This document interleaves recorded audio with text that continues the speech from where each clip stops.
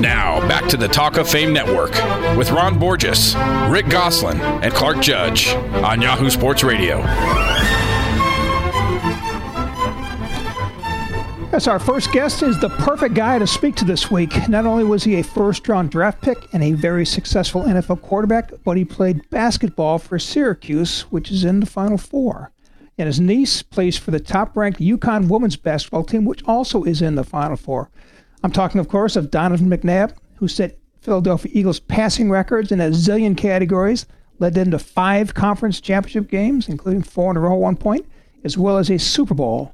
He was up for the Hall of Fame beginning in 2017. Donovan, thanks for joining us. Oh, thank you for having me, guys. Hey, Donovan, let's start with the basketball. Which team has more of your interest this weekend? The Syracuse men or the UConn women? Well, I mean, when you look at the guys, obviously, I played for Jim Boeheim, and we ended up going through the national championship game in 1996.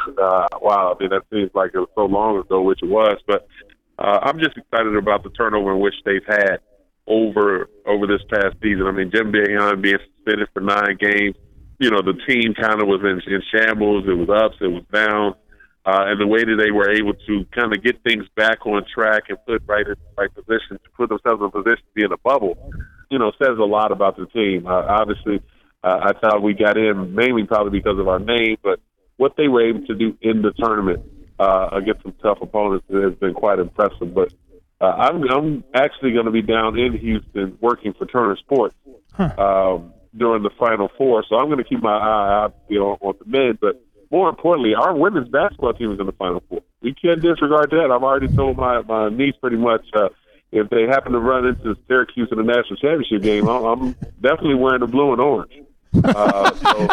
Wow. Last year I went to the Final Four last year to watch her in her freshman year when they won the national championship. And I told her and the rest of her teammates, as well as Gino Ariama and his family, listen, when I was at school, I hated Connecticut. Now that I'm an alum of Syracuse, I still hate Connecticut. I will not wear any blue and white, but I will support the success and obviously support my niece. But I will not wear any type of blue and white shirts, jerseys, shorts, whatever. But I was there for support, and I gave them congratulations and found out that he was a Philadelphia Eagles fan, which kind of he thought he was softening me up a little bit. But I still wasn't kind of falling into that trap. Donovan, if you watch a lot of her games, is that the greatest team ever assembled in any sport? You know, it's tough to say. I mean, we can't disregard what John Wooden and the UCLA Bruins was able to do with Walton, with Kareem Abdul-Jabbar, Jamal Wilkes. The list goes on. The success that they were able to have. I mean, you could talk about Rick Pitino. You could talk about a lot of these different programs in the collegiate ranks. I mean, look, we just can't forget about Pat Summitt and the reign that she had at Tennessee. Yeah. So it's been quite impressive, I think, more or less, of the way they've been winning. You look up and they're winning about 20, 30, 40, 50, and then just recently about 60 points. I mean, who would have thought that Mississippi State was going to be in the, competing for the Elite Eight to go to the Final Four and end up losing by 60? I mean, I just didn't see that happening. I mean, they got a lot of talent. It's one in which, last year talking to Breanna Stewart, I told her I'm still pissed off that she didn't sign with Syracuse, being from Syracuse. But, more importantly, it gives credit not only to the girls who have been able to accomplish this great feat, but, Gino Ariama, think about it. People want to talk about he gets all the great players.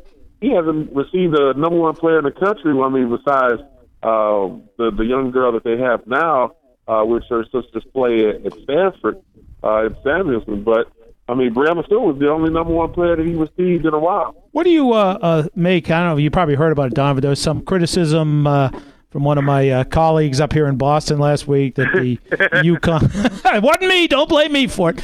But, that UConn somehow was killing women's basketball because they were so good. And it just sort of struck me as, what are you blaming the good team for? Why don't you blame everybody else? But what was your take on that criticism? Well, I think part of the problem with us is with social media now taking its course, and it seems like everything now in social media, we begin to get topics of conversation.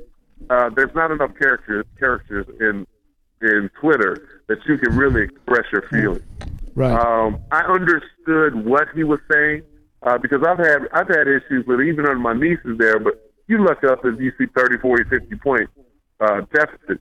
And you're like, come on, man, get your foot off the gas a little bit, clear the bench, get the girls in. You know, you look up and they're up 30, they're up 40, and you still got Breanna Stewart and Tuck and all of the top players in the game, which there's a positive and a negative. A positive, I think, is that's the only time that they can really get that work they need in game situations. It's not their fault that they're playing teams where they're beating them like that. And secondly, the negative is the fact that you do have girls on the team who practice extremely hard all throughout the week to prepare your starters and your guys that are in rotation. You really should reward them with at least more than just 1.5 or 2 minutes at the end of the game when you're up by 30 points to at least get some playing time. But I understood what he was saying. Maybe it was bad timing because of them going into the Final Four and being the number one team and possibly win a national championship again 4 in a row. But I think with all viewers, when they watch women's basketball, they love to see games like we've seen last night with Oregon State and Baylor as it went down to the wire. They love to see Syracuse, Tennessee, and how that game went, where it was back and forth. Instead of really so much looking up and all of a sudden you see connecting on TV, and then at the end of it all, instead of watching the whole game, it's the final score that they end up winning by 30, 40, 50 points. Well, the good thing about it, Donovan, is you can always make a dinner reservation if you're going to watch one of their games, because at the end of the first quarter, you can go to the restaurant. Well, you're absolutely right. That's why you should watch it at home so you can start turning the channel. But, for me, obviously, I have some close ties with the Connecticut basketball team with my niece playing there. But, I see where he was coming from. I thought the timing of it was wrong, and it kind of made it like it was a direct hit to the girls, which it wasn't. But the whole thing about it is really when it comes down to it, I mean, Gino kind of said it, but it's kind of a difference to compare it to a Tiger Woods and statistics. That's because of the individual game and golf.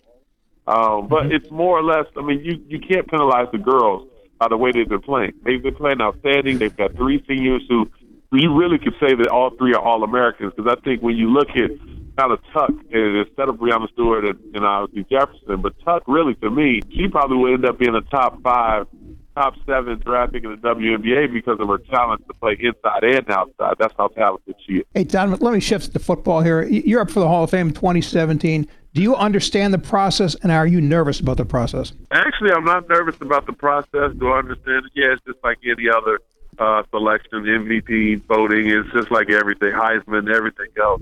You know, you just kind of wait your turn. I love the fact that my name will be mentioned with some of the great players who will get in and some who may not, but will get in eventually. I think if you look at overall of the numbers of all the players that will be up for the Hall of Fame, I mean, it shows the success that we've had over our careers, the teams that we've played with. And also, I think one thing we forget to take into account when it comes to Hall of Fame because it's individual. I mean, it says a lot about the coaches in which we played for. The systems that we were a part of. So many times kids come out of college and they're great players, Heisman Trophy candidates, Player of the Year candidates, and then they get to the wrong system. And then all of a sudden they fade away and you really don't hear about them. I was fortunate enough to be with Andy Reid in a great system at the West Coast offense where he was able to be patient and allow me to develop into the quarterback that he expected me to be in, that I wanted to be myself. So, I mean, to hear my name mentioned with some of the great players in 2017 Hall of Fame voting is outstanding. I've always told people, I say, hey, you know, if I don't get in, we'll have a party every year. I'll go out buy my own yellow jacket. You know, because to me, I didn't play for the Hall of Fame. I didn't play for the individual accolades. I played for team success. Everybody wants to hold up that trophy and at the end of it all to go and shake the hand of the president. That was my dream. Being that Barack Obama's from Chicago, that was my dream, to somehow get to the White House, knowing I'm a Super Bowl champion and to be able to shake the hand of a Chicagoland native. Hey, Donovan, we appreciate you coming on with us. Thanks for your time. Best of luck with the basketball teams this weekend, and we'd love to have you back. Doors open anytime you want to come on. Well, thank you so much. And make sure you guys wear your blue and orange because you can wear it for the men or for the women. So, there we go. We're covered all the way around. You got it. Thanks, there Donovan. You go. So I want to thank you guys for having me on. Hope you guys have a great evening. Thanks, Donovan. That was former quarterback Donovan McNabb. When we return, we'll hear why Fred Taylor belongs in the Hall of Fame conversation. You're listening to the Talk of Fame Network.